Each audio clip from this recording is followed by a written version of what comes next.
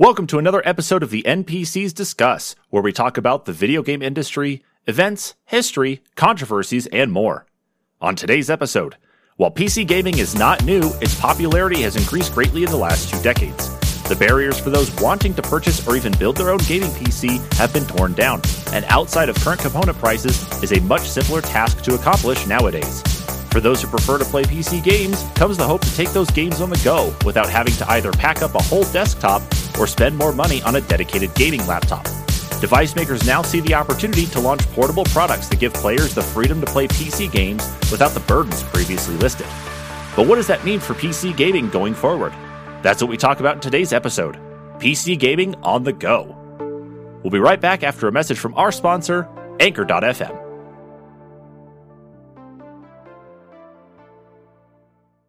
And we're back. Welcome, everybody, to this week's episode of the NPCs Discuss. My name is Travis Sherman, and of course, as always, I am joined by Kyle Inman. I almost forgot your last name there for a second, or butchered it completely. Sorry, Kyle. Wow. Well, hello. I'm here. Hello. Kyle Inman. Yeah. I don't know what happened. Just it's like my jaw and my tongue kind of like locked themselves up together, and I couldn't just say it. Next time, just roll with it.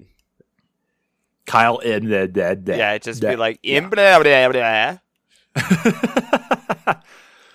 Well, it's this a skip week's of the topic, recording, whatever. Sure, why not? This week's topic, again, PC gaming on the go. Of course, a lot of the things we've been seeing in the news as of late have been the announcements from different hardware manufacturers, different game companies, especially more recently, announcing their own portable PC gaming devices. One of the more interesting, not necessarily untapped markets, but one of the more interesting takes on the market itself, given the success of the Nintendo Switch. Mm-hmm. So let's talk about that then, Kyle. Starting right off into it necessarily, kind of jumping into a lot of it. So I shared with you some links with some statistics, more than anything right now. One of these statistics here from, I believe this is from 2017. So of course we're talking about 4 years. Mm-hmm. This comes from WEPC.com in their PC Gaming Statistics 2021. But of course this goes back to 2017. In the form factor market share, PC games still only account for 24% of total global gaming revenue distribution, with console games coming in at 25%, and mobile games coming in at even above that at 51%. On top of that alone, of course, in 2020, Steam so far, at least with peak concurrent users, of course, given 2020 with the global pandemic and a lot of people stuck at home, concurrent users registered in 2020 around about 20.31 million. So the PC gaming distribution part of it is maybe not necessarily that big when it comes to making money, but there are a lot of people playing PC games, at least on Steam itself. Yeah. So, you figure that's got to attest for, I'd say at least on, and maybe I'm shooting on the high end, 85% of the market. Because most people that even if they have like a good old games account or like an Epic Games account, they're still probably going to have a Steam account.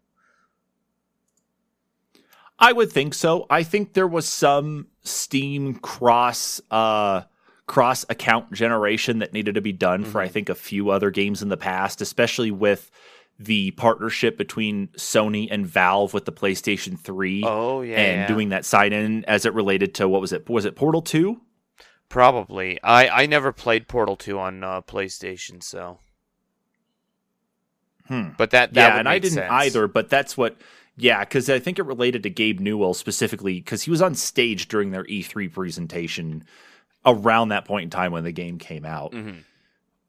But even so, with that small of distribution anyway, at least in regards to the actual revenue part itself, this one here comes from techjury.net, as sourced from what is it? Statista, I think is the name of that one. Free-to-play PC game revenue is expected to grow to $23.1 billion this year. Free-to-play PC games. Now, which games immediately come to mind with you, Kyle, when you're thinking about free-to-play PC games? Shoot. Of course, the fact that you hesitated scares me. Yeah, there's so many. That's the problem. And there's getting to be a lot of popular ones. I mean, you go back to even like the core ones, Counter-Strike, League of Legends, and then you can branch off to like Valorant and, you know, Dota. I actually was one of the original ones, and then League of Legends branching off, you know, with the Valorant, and you know, you've got Fortnite, and then you have so many games that offer like free game weekends too. That's also very true. And then here's another statistic that might help kind of, at least even outside of the free-to-play part there, is this one as a source directly from GDC, Games Developer Conference, of course, State of the Game Industry. 47% of game developers sell their games on Steam. I think that's actually a pretty decent-sized number where you have a lot of developers who are actually putting stuff up there. This isn't just your AAA developers.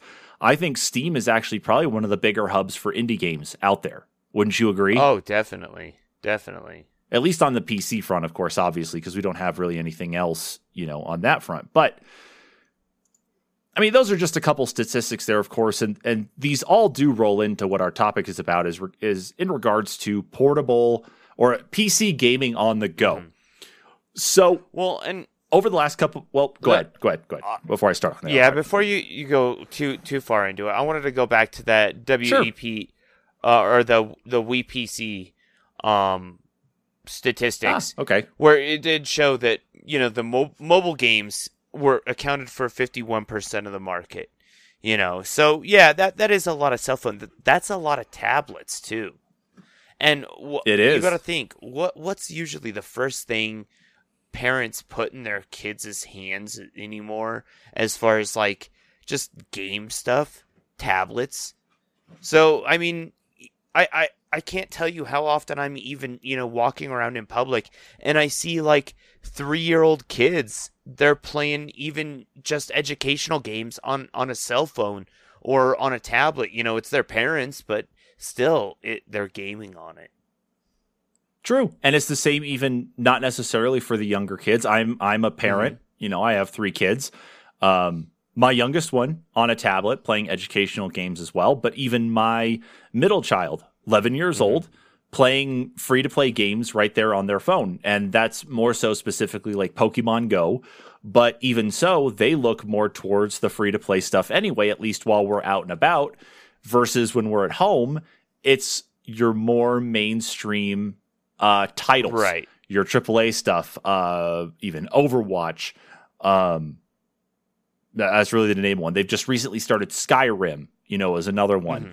Kerbal Space Program is something they're getting into. You know, these aren't necessarily like free-to-play ones per se, but when they're home, that's something that they can do.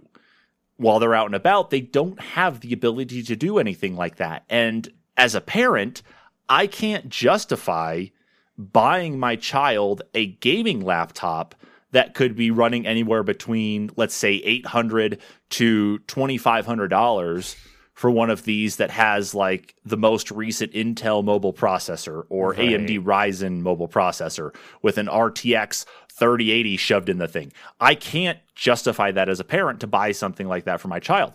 But even outside of just parents itself, even as a normal productive member of society, as an adult who can go and spend adult money, a lot of that stuff seems to be cost prohibitive in some form or another. Do I want to take my PC gaming with me? Oh, absolutely. I'd love to. Are there some ways to kind of get around that and, you know, do some things there that don't really require me to have another PC with me? Potentially, but I'm more comfortable playing PC games when I'm here at home. However, there are some that when I'm on the go would be nice to be able to continue on. And that's kind of where we get into the meat of this topic, because first and foremost, we are really starting to get into a revolution with portable PC gaming. Mm-hmm. And we can thank a lot of that, and I'm sure you'll agree, Kyle, I'm sure the audience will agree too, the Switch.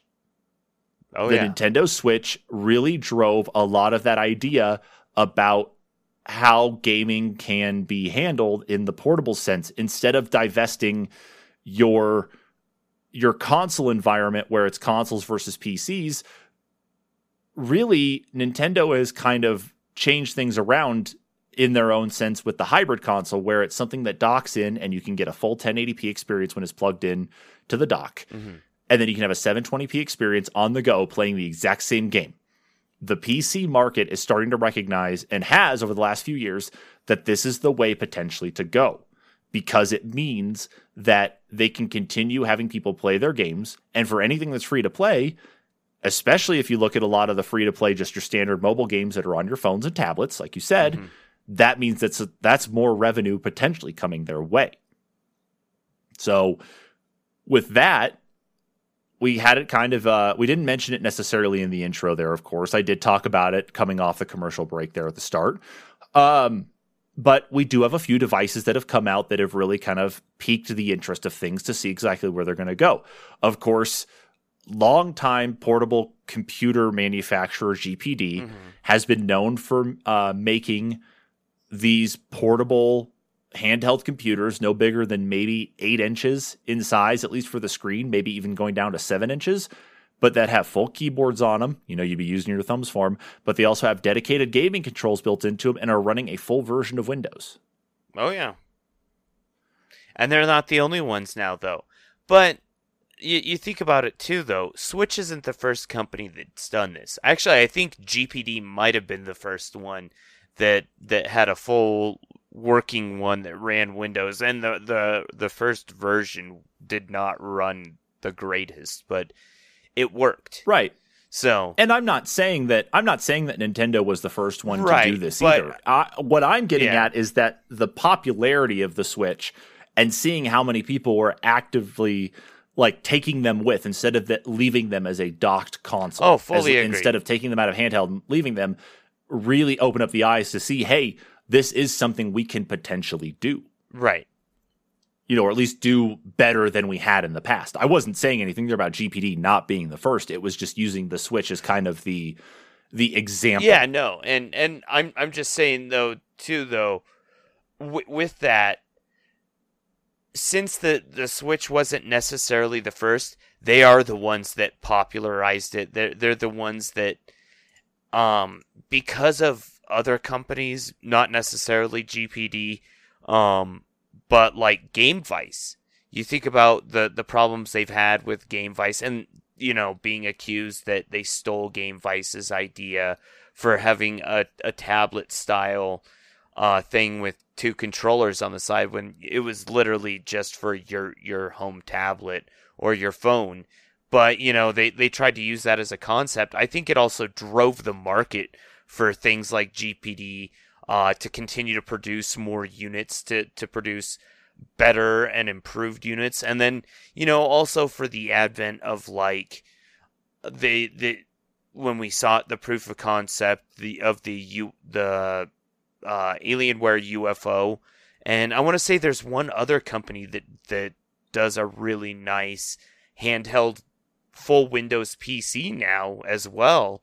I don't know if theirs has a keyboard, but same concept. And I think that because Nintendo became under fire from Game Vice, it also helped those markets with those computers as well.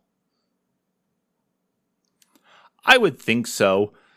The list I have here, outside of like the Steam Deck and the GPD Win, of course, Aya Neo. That's the one. Is another one. That's one of the big ones I'm thinking of. According to this article from PC Gamer, talking about Steam Deck alternatives, because you and I got into a discussion about this at one point in time. I think it was in the news live stream back on Friday the 13th, or not Friday the 13th, but Saturday the 14th, excuse me. You know, we were kind of talking about the handhelds and stuff. But the Aya Neo, according to this article from PC Gamer, was marketed as the world's first 7-nanometer handheld gaming device. It went on sale in March and came with a Zen 2 AMD Ryzen processor. Came with let's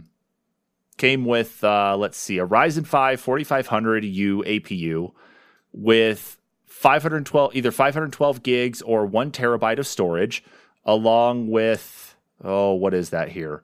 720p video.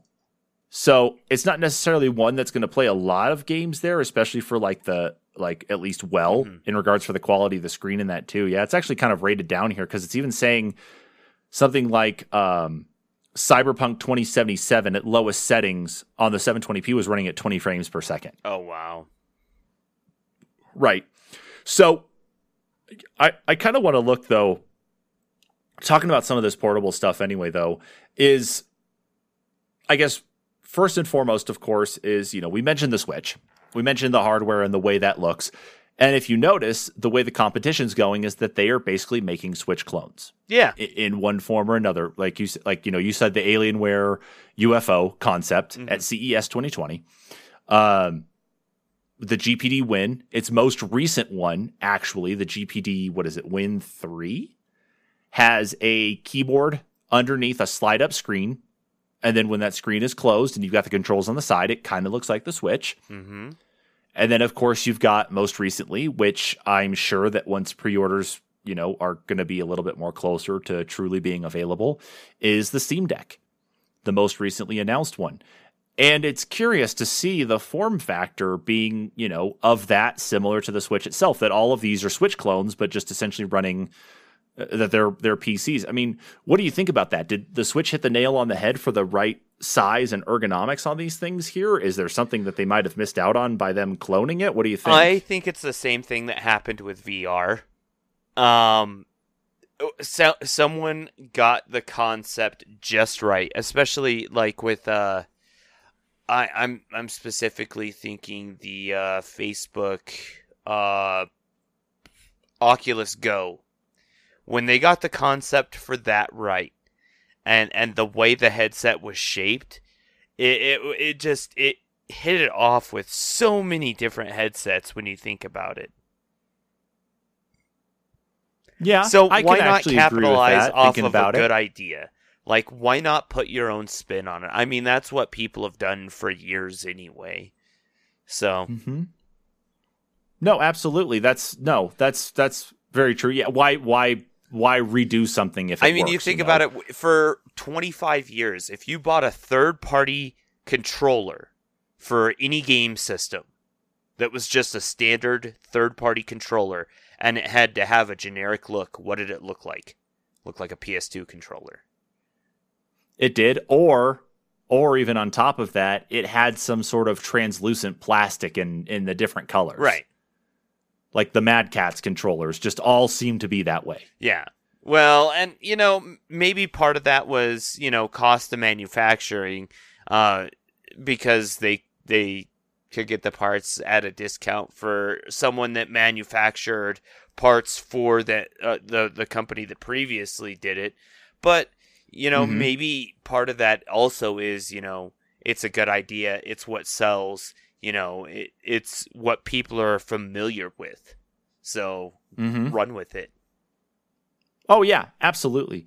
Absolutely. I wanted to ask about form factor, though, specifically, because it really is that case, is that, the Switch did kind of set the precedent for what we are seeing now in what I'm considering the mobile PC space. There's nothing wrong necessarily with a good gaming laptop, but what we're seeing right now is the cost barrier, the cost to entry, or the entry cost barrier, to be able to actually get something like that. And I think you're now seeing, the Steam Deck base price was what, $379, $399?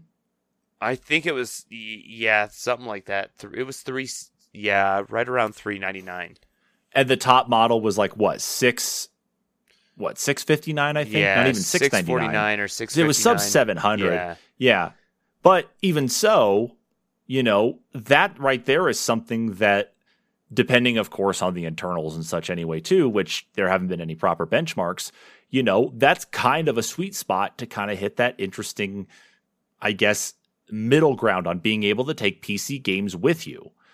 And maybe that... I mean, what do you think on that, though? Maybe that's why Game Vice went after Nintendo, is because they knew they hit the nail on the head with their idea. And Game Vice didn't really have the concept together. They didn't have their patents together. Maybe they had a similar idea, but they knew people were going to run with this idea,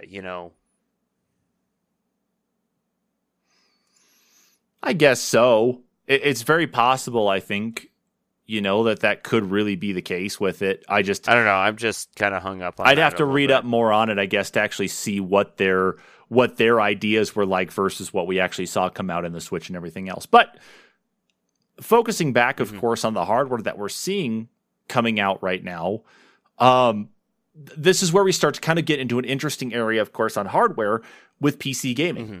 For you and I, we are PC builders. You most recently just built your PC, only within the last year. My PC has been put together for a couple years with some different parts put in since I've built it. I've helped my kids build their own PCs as well, too, from leftover parts and some new parts. One of the things, of course, that we see with laptops is that maybe some of the parts in there are replaceable in just the general user sense, adding more RAM, upgrading your storage, a little bit of expansion here and there, not really a lot, but mostly locked down at least. But now you're getting into these situations with some portable PC devices, PC gaming devices, looking at some of the ones that we've talked about, that don't have any sort of upgrade path, any sort of upgrade ability. And I wonder, kind of going into this, where things might sit for PC gaming, since these are kind of like what I would consider almost like your first gen kind of devices to really take it a bit more serious, is about kind of the path forward from this. Does it mean that we're going to get a Steam Deck 2 in 2023, that's going to end up having the better hardware and that has like a port or a bay something for an M.2 for you to install your own, just like the PS5, mimics maybe some of that hardware? Yeah, or do they change out to some sort of mobile processor that maybe isn't soldered to the board or something that might be easier to remove and allow you to reuse the same board, but give yourself a performance boost, by using that new chip instead? Just go completely it's one of those things. Well, yeah, God, that has been a concept. That has been a concept talked about for a long time, and nobody has been able to get it right. Right. Not yet. Yeah, unfortunately. But even so, what do you think that's actually going to do here for those who are PC gamers, especially? Is that if you are kind of locked into these few choices of handheld, and that your path for upgrading on those devices themselves could potentially be limited, do you see your hardcore enthusiast like PC folks going and picking up stuff like this to be able to satiate their need to be able to take PC gaming on the go? Or do they opt for something that gives them that expandability for the future, even though it may cost more? I mean, what do you think about that? I feel like I still see PC gamers going out and picking them up just to be able to play their PC games on the go, to be able to, download their save files that, Steam has or that you've synced with the Steam servers, and be able to continue your game that you were just playing at the house, even if you're 300 miles away from your home and don't have a laptop that could run it, but you've got your Steam Deck. I see them doing actually really well with the Steam Deck, and as far as the price point goes and the accessibility to upgrade, I think part of that is cost. You got to think about the cost of the engineering just to be able to say, hey, you're going to be able to upgrade those parts, like you were talking about with modular devices. Where are the components going to be in 6 months, in 8 months, in 12 months? Especially here recently with AMD rolling out these pay-per-release video cards. At least that's what it has seemed like recently. But I don't know. I feel like them making it more solid unit like, or a more solid unit like they have, where they do limit you to what you can upgrade. Maybe, we will see probably a Steam Deck with the ability to upgrade maybe RAM and maybe the hard drive, but I don't see it going past that type thing. Just in order to, like, maybe if they find a way to just keep a game open, but like cached on the RAM, almost like a save state works or something.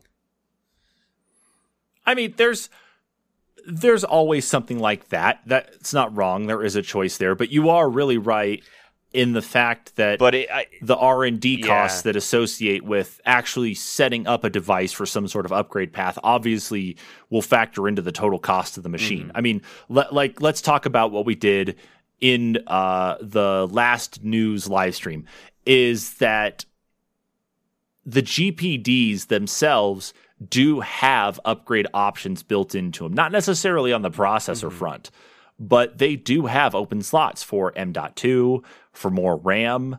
Obviously, of course, they say this is the type of RAM you can use. These are the type of M.2s you can use. But their most expensive model is also like $1,200. Right, and that one on Indiegogo that they've got going right now was what, just under $1,000? Yeah, and that one's actually more like their classic GPD models, where it was almost like a laptop rather than having that slide-out keyboard or slide-up screen. I don't know how you want to view it, but it had this sliding screen. So correct, but it does have those gaming controls, the analog sticks, the directional pad, right? Your face buttons, and that. It has all of that built in, and it is, of course, underneath the screen once you actually fold the thing open. So it does have that, but it offers kind of that unique expansion to giving you portable PC gaming on the go, of course, for a little bit more cost. This is kind of where it comes back into kind of our scaling on cost for like what you would pay for being able to do portable PC gaming. It gives you that full keyboard, even if you have to use your thumbs to type out or maybe your index fingers to actually type out. But it does give you a full computer experience. Now, that doesn't mean that these other devices don't. The Steam Deck has already been shown off in a docked mode where it's currently running Arch Linux. It's using Arch Linux that has been modified, of course, by Valve. That includes then their Proton engine that allows for running Windows games on Linux. But in that docked mode, you get a desktop.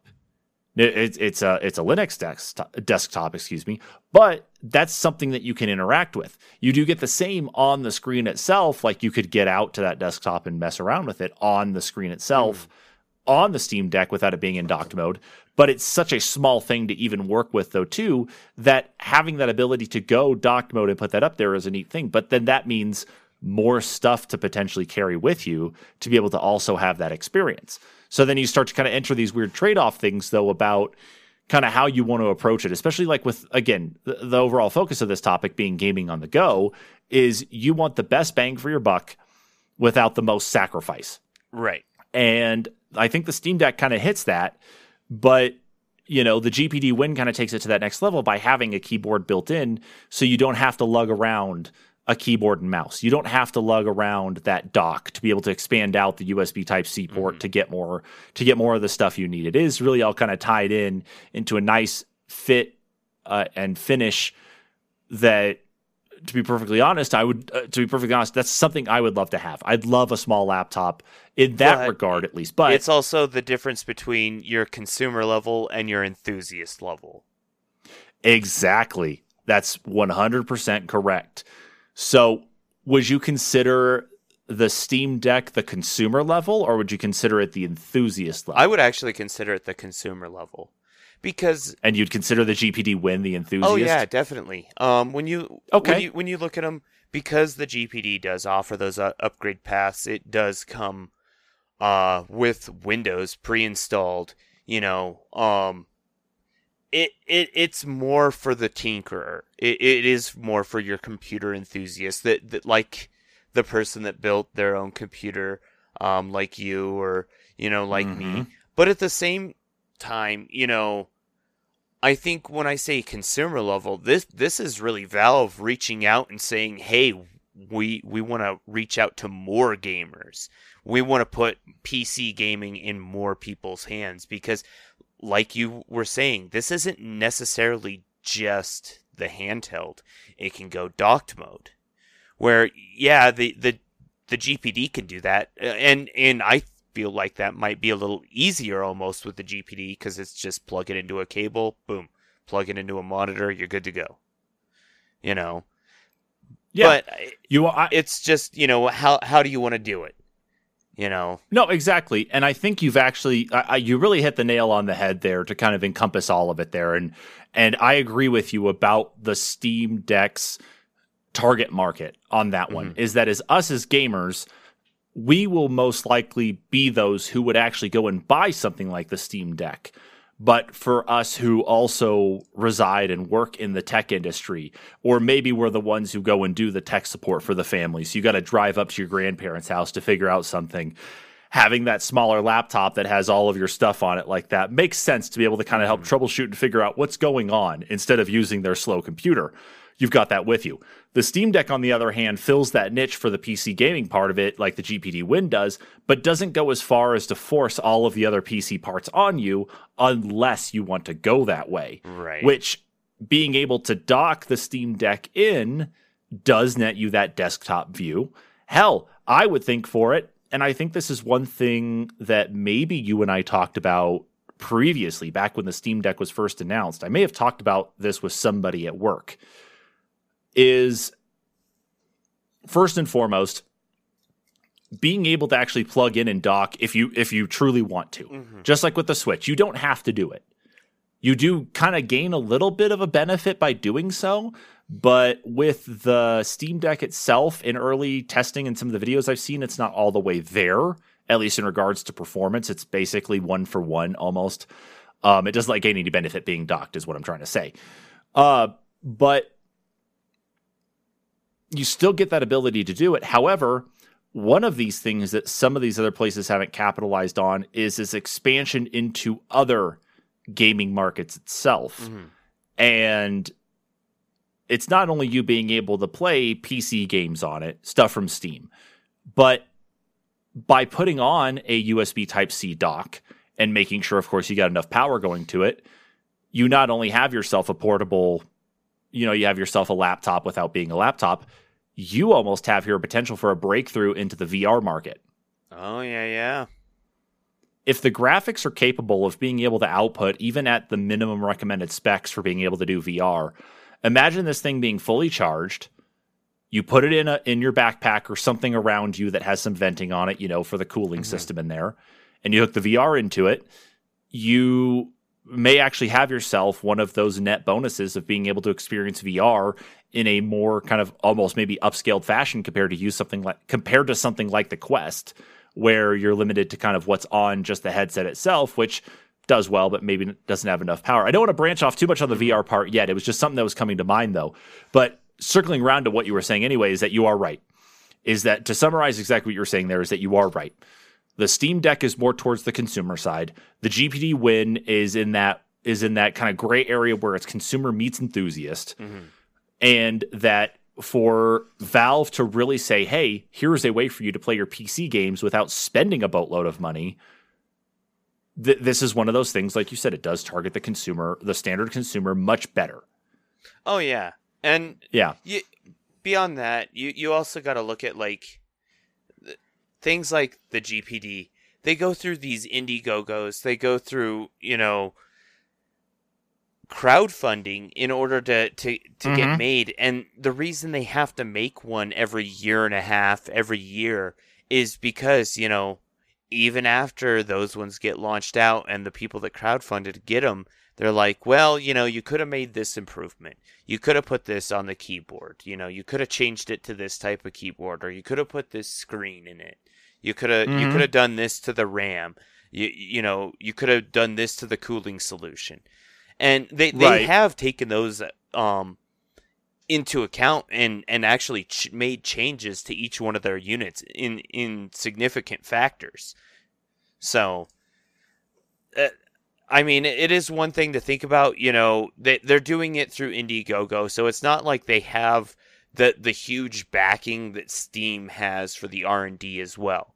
So that's another thing that I'm looking at is I am the enthusiast, but I also don't want to buy a product that I might be dissatisfied with a particular feature. Whereas, if I buy the Steam Deck, I'm spending half the cost and I'm getting something I know exactly what I'm getting, right out of the box.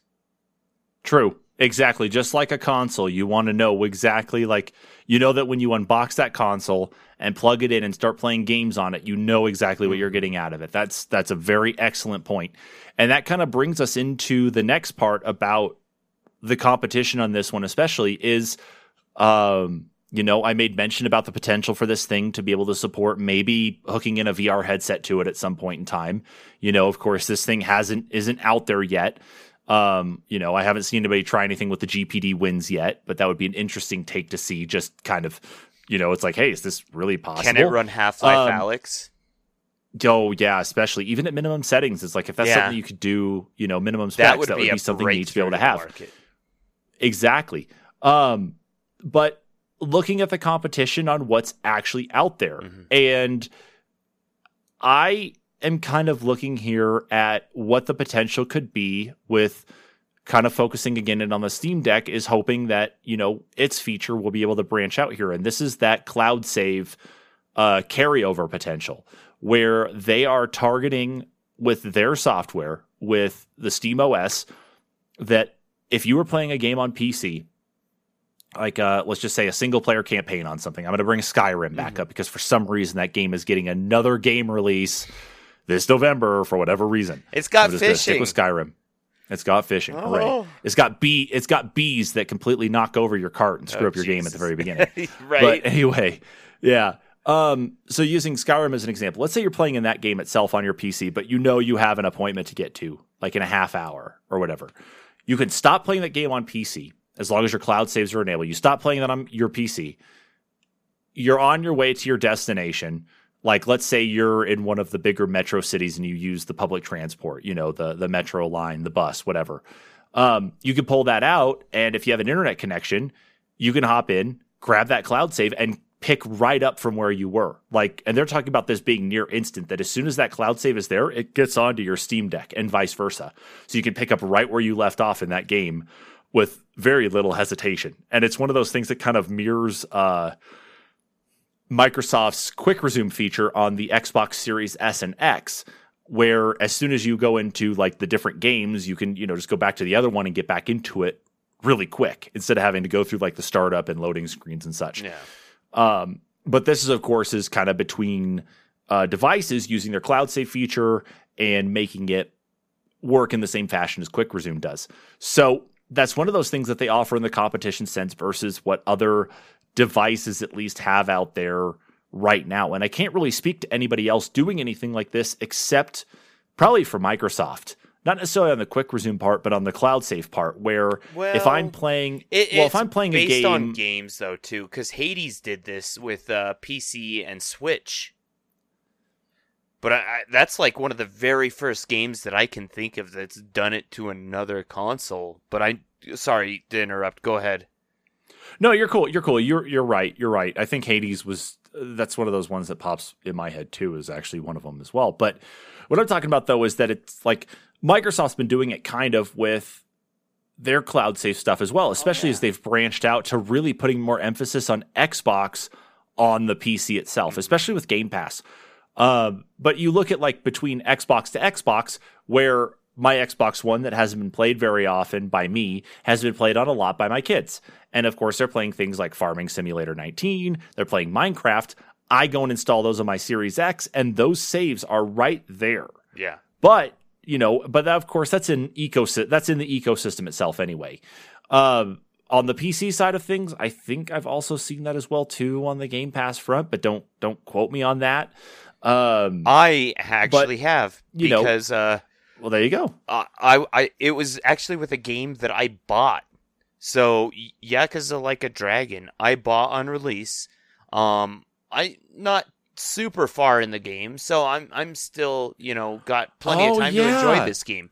But it got added to you're right. Game Pass, and you started playing it, so I was like, maybe I'll see. You're right, because I did, because I was playing, and this will actually roll into probably another segment here in a minute on this, though, you're right, is that I was playing Like a Dragon on my Series X, but then when I went to Game Pass on mobile, by default, my cloud save was there, and I just picked right up where I left off. I didn't have to restart for the beginning. I didn't have to force a cloud save to be able to bring it over. I didn't have to do any other magic. It was just there. Even crazier than that, though, is with my purchased game, and this is something that I have to, put out there because I've had issues with this on PlayStation, so I don't know if it works on PlayStation even still because of the issues that I've had in the past with games that I've purchased versus, games that I got for free or games that I got download codes for, and my saves from the disc version wouldn't work at all with a downloaded version of the game.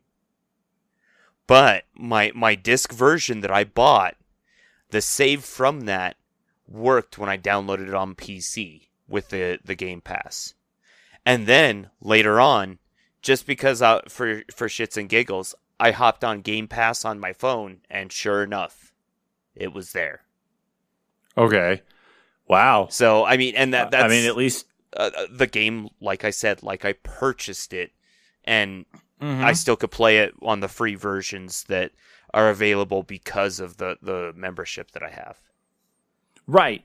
And that's where it kind of leads into what Steam is doing as well, though, too, is that it's like they are putting their own spin on that exact sort of cloud save feature, but also giving it another step up, especially with all these different games out there. Obviously, of course, a multiplayer game, there really shouldn't be any cloud save stuff. I mean, if you've got like equipment unlocked, armor and stuff, like I think of things like Apex Legends, Counter-Strike and that, that stuff should obviously carry over. There's no need for a cloud save there, at least on that front, because there's a lot of it just tied to your profile in general. Well, I mean, except for like purchases you've made. Those ones are kind of nice, and it, like in the past, they used to not transfer. Like, especially on 360 and like PC or something, if it was a game that launched on both, and even if you had to connect to like EA's servers or whatever, it did not register those purchases between the two. So, but now it does. Okay. Interesting. Well, maybe not on EA, but on some games. I guess if they have crossplay, sometimes it does. So okay.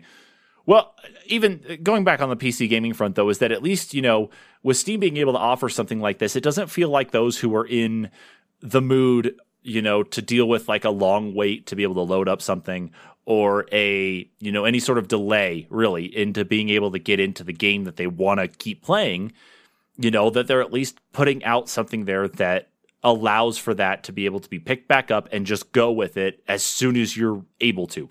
Now, the same goes, of course, though, that I would like to see Valve actually open this up, that if you install Steam on a GPD Win or any of these other portable PC handheld gaming devices, that this feature carries over with it too, because that's actually a unique proposition for gamers, and also opens up the ecosystem a little bit more. If they decide to keep it as a Steam Deck exclusive thing, okay, cool. That's them. That's their niche. That's their feature that's going to help bring people in. Right. But it would be nice to see them, especially as they standardize Proton in that too, and that's kind of made available everywhere, to actually see them kind of open that one up potentially as well. Because then not only does it kind of bring out potentially more of the competition anyway, though, too, then you get more people on Steam. Oh, yeah. Even with that. Now, this is where things get interesting in the world of PC gaming, though, too. And it's not just the competition from consoles. It's not the competition from mobile. And it's not necessarily the competition even from PC alone. Mm-hmm. It is the competition against cloud services. And we briefly touched on it there just a little bit about Game Pass, of course, being able, like Yakuza Like a Dragon, playing it on the Series X and playing it on Xbox Game Pass on my phone using the exact same save. That's another thing there that we're getting into this world now, especially with mobile gaming, that it's not just about downloading PUBG Mobile or Call of Duty Mobile or the upcoming Diablo game, Diablo Immortal, or Candy Crush, we'll just throw that out there. Angry Birds, all these classic games that people would be putting on their mobile stuff just because they were able to pass the time. Cloud services are now opening it up. So that way, if you subscribe to this service, you are now able to use this feature that lets you play these AAA titles on the go, even if your phone's not able to support playing the game itself because your phone doesn't hold on to the game. Your phone just opens up an internet connection and you get the video and audio passed to you while you send the controls back over the internet. That's it. That's where some of this next competition is coming in, especially for the Steam Deck, because it's easy enough for us paying $15 a month for Xbox Game Pass Ultimate to have game streaming and to be playing a AAA title on our phones right now with our controllers and have potentially no issue. Potentially. I'm saying that, of course, potentially given, of course, coverage in our town especially. Right. But also part of it, too, is that Steam is also a competitor in this area because of Steam Link. Which, if I'm right, and you might have to correct me on this if you know, Kyle, I think I don't know if Steam Link has actually made it where you can actually play the games off of your PC outside of your network. I know, of course, that the old Steam Link as far as I know, it's within your network because it actually is still running on your computer. I've gotten it to work once while I was in my house. I haven't actually tried it outside my house. But yeah, no, it's technically, I think, if you're on the same network as your computer, but your computer is still running it. It's kind of like playing it remotely from your PS4, but I believe if you're doing it remotely on PS4 to like Vita, you can actually do it at a different location, but the latency sucks. Okay. That was one thing I couldn't remember is that, I know, like, I actually own, like, somewhere here in a box somewhere is my Steam Link. Like, my actual physical Steam Link device. Oh, wow. And my Steam controller is probably somewhere near it, too. Okay, yes, I have those.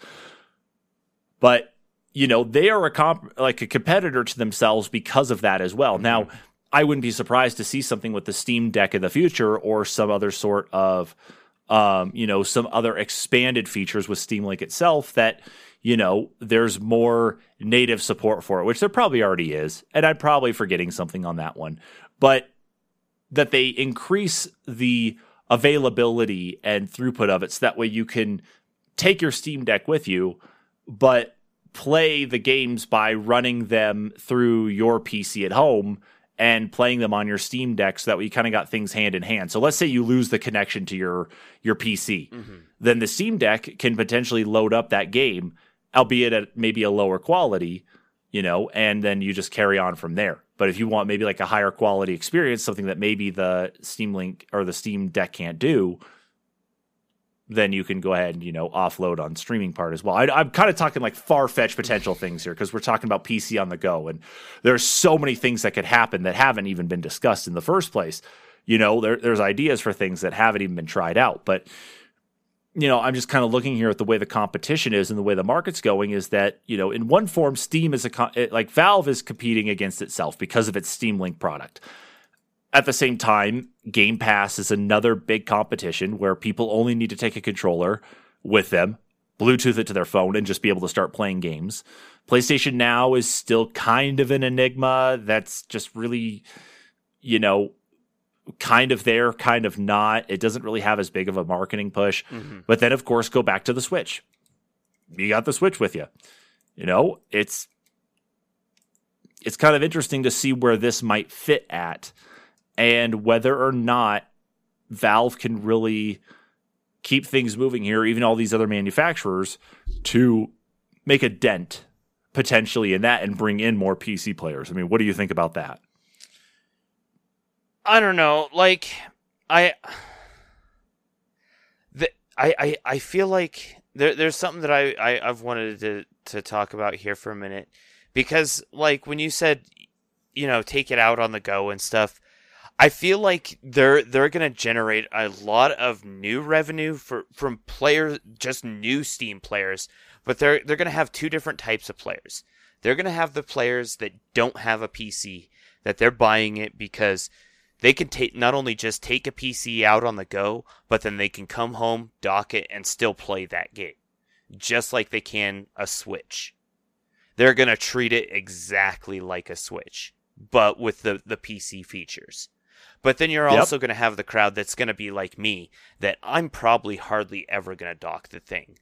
When I dock the thing, it'll probably be to play Sonic, or I've got a few like classic video game collections that I've downloaded off of Steam, like the Sega Mega collection or whatever that had like 50 games from Sega and like old Atari games. That's when I'll dock my system. But other than that, I'm probably going to be playing on a PC most of the time, and I'm just going to be using it to go. Okay. Yeah. So when you grab your keys, your wallet, your mask, and the case and your phone, you're going to grab my Steam Deck case. Your Steam Deck, that's got my Steam Deck in it. Because I mean, I do that quite often actually with my Switch or my Switch Lite.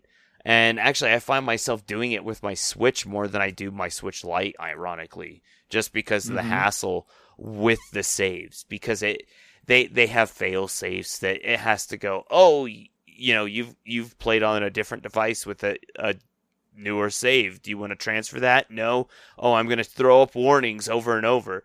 I feel like that's also another reason that I'll like the Steam Deck, and it actually prevents me from playing my Lite, with too many games, because I don't want to have to turn on and off the feature and, worry about trying to transfer the file or making sure I'm playing on the correct save and not confusing the two consoles.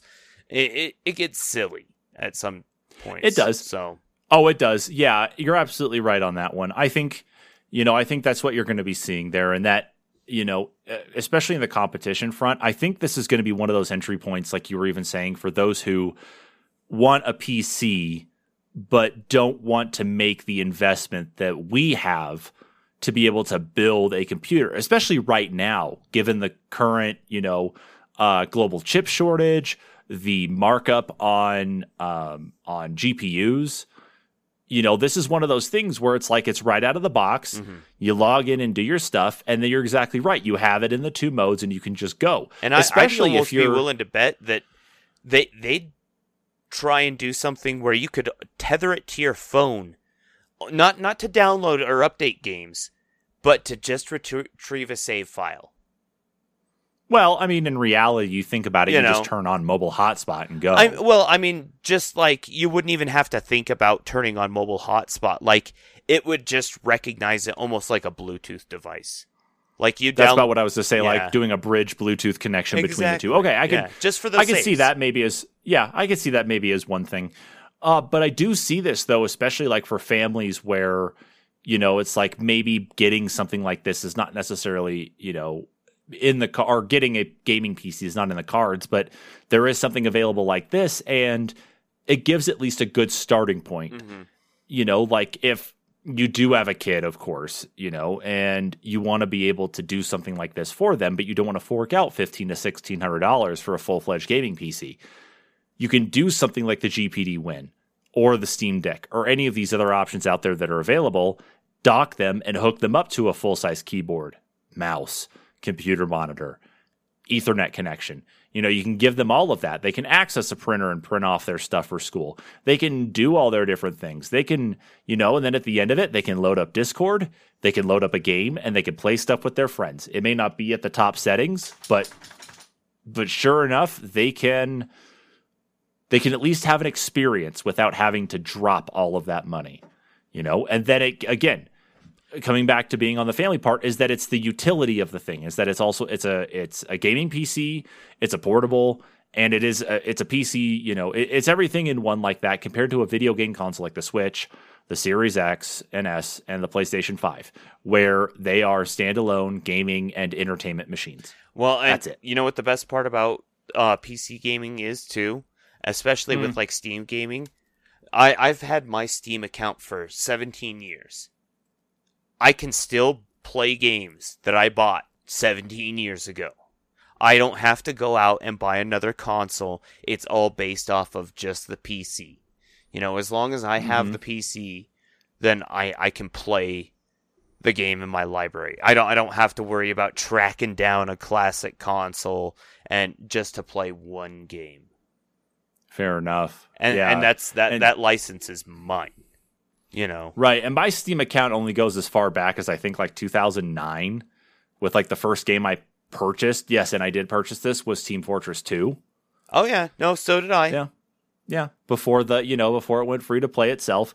But yeah, exactly. Is that all those games are still there. They still work regardless of the number of interface and UI changes, the way that monetization is done on Steam. It's all still there and available for us to play, which is great. And with that said, even especially, is that after the Steam Deck was announced and how it was running on there, it was talked about, of course, and we've mentioned this already earlier, was its underlying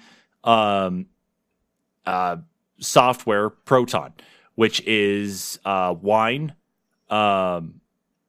it's Wine, but has been modified, of course, for more focused and more targeted towards gaming than anything else. And there's there's the Proton database out there. I can't remember the actual full name of the website, but they were tracking around 15 to 30,000, I think, games that worked right out, like what they called right out of the box, even though Steam is all digital download.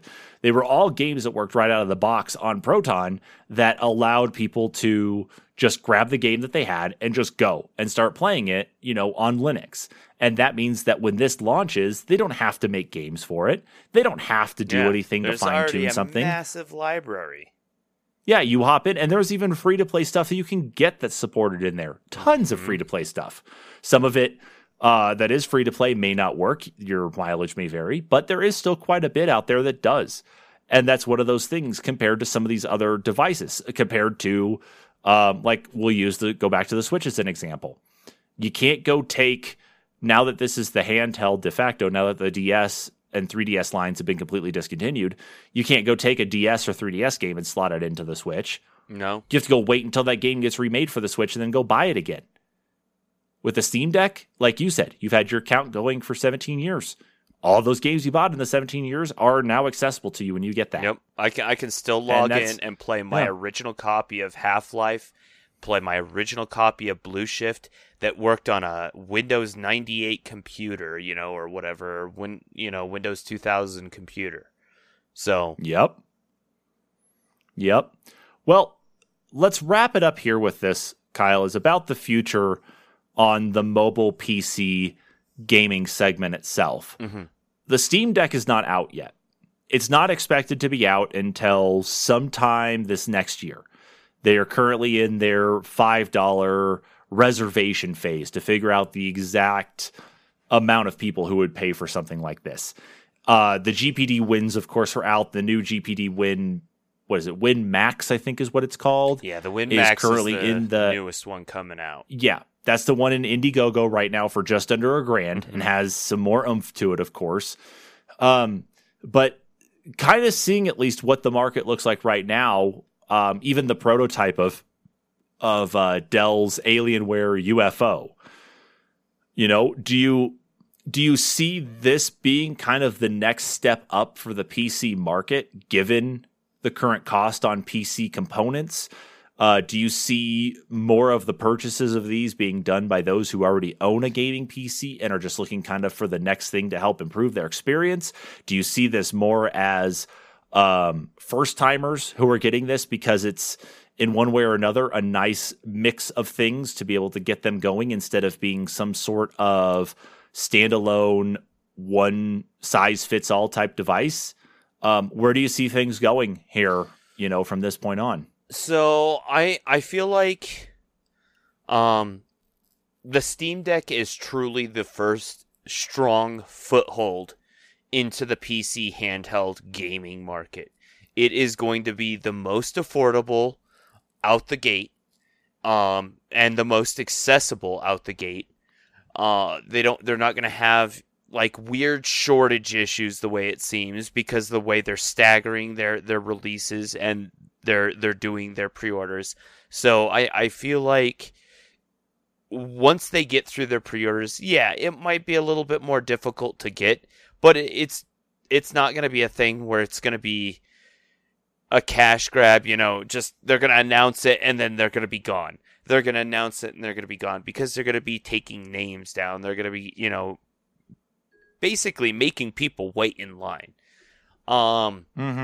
I feel like this is a great entry into the market, especially for families that maybe can't necessarily afford a computer or don't want a computer that would have all the access to stuff that they don't want their kids to have access to. This is going to be able, I believe, to be locked down a little bit more than your average consumer computer, a little bit easier. You think about how consoles have parental control features. This is probably going to have that too. It's basically, when it's in game mode, it's going to be Steam Big Picture mode. Exactly. So it's going to have probably some parental control features that you can turn on and off, and it's going to be PC gaming without the extra danger of the internet for children, I guess. So what you put on a Steam account is what they're going to have access to, and I think that potentially a lot of parents are going to see that and they're going to go, dang, maybe this is the way to go, because,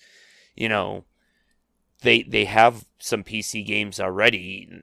They can still play those. They already have a Steam account. They can just play that. The computer doesn't work anymore, or it's too old, or Sally spilt juice on the keyboard and now the whole thing's fried. There's a whole bunch of reasons to get this, because of the price point, because of what it can do.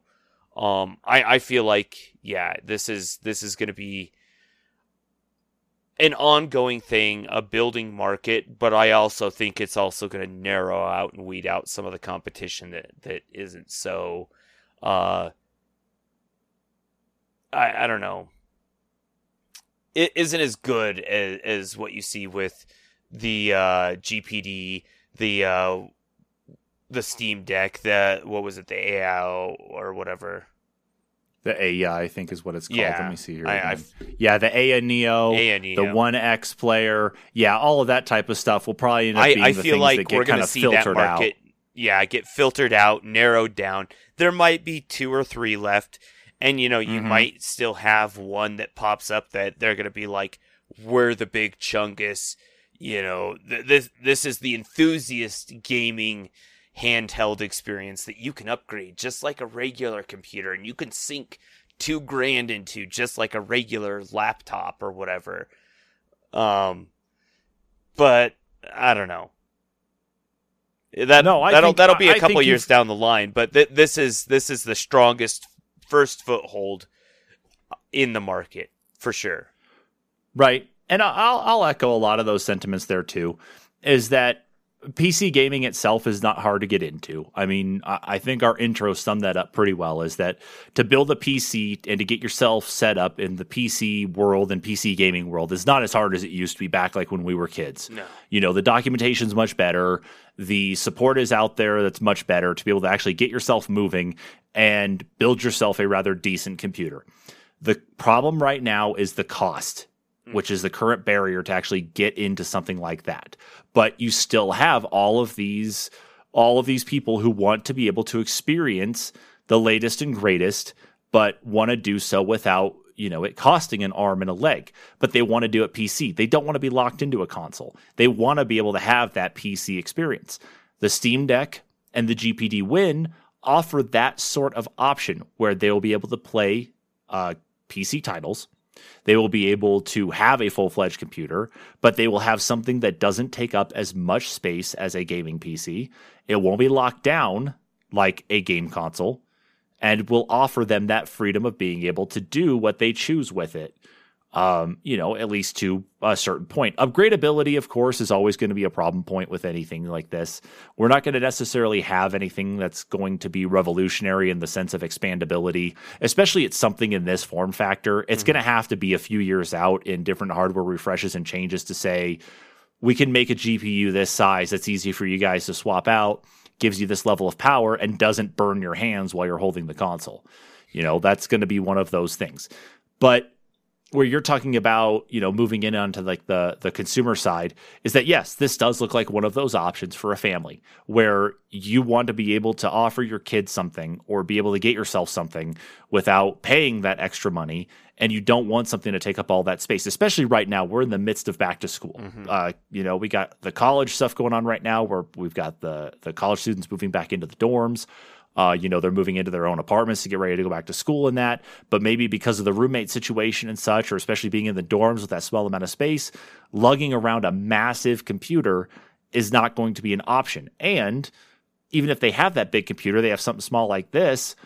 I hate to say this, it's like as much as I wouldn't want to get anything stolen, I would much rather have something like a Steam Deck stolen from me than I would my big gaming rig. Oh, yeah.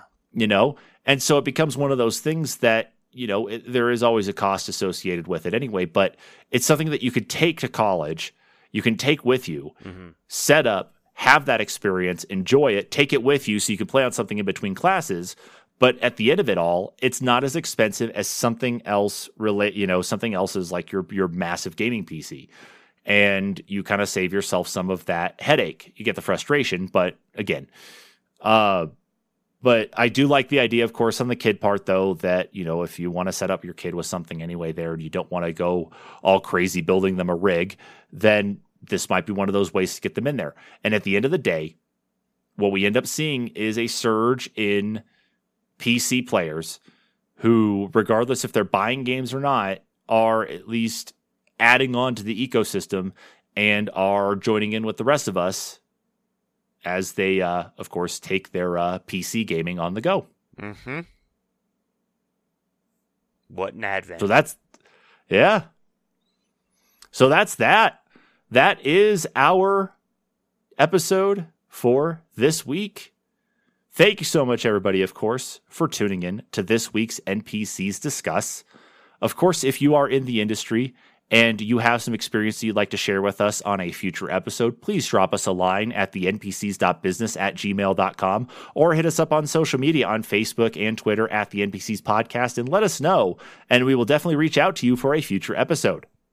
Of course, with this podcast and all other podcasts, we are featured on our homepage and our home platform, anchor.fm. You can check that out at anchor.fm/the-NPCs-podcast. Not only are all of our NPCs Discuss episodes on there, but all of our past What Do You Play-ins, our past topic episodes, and a couple other little surprises here and there as well, too.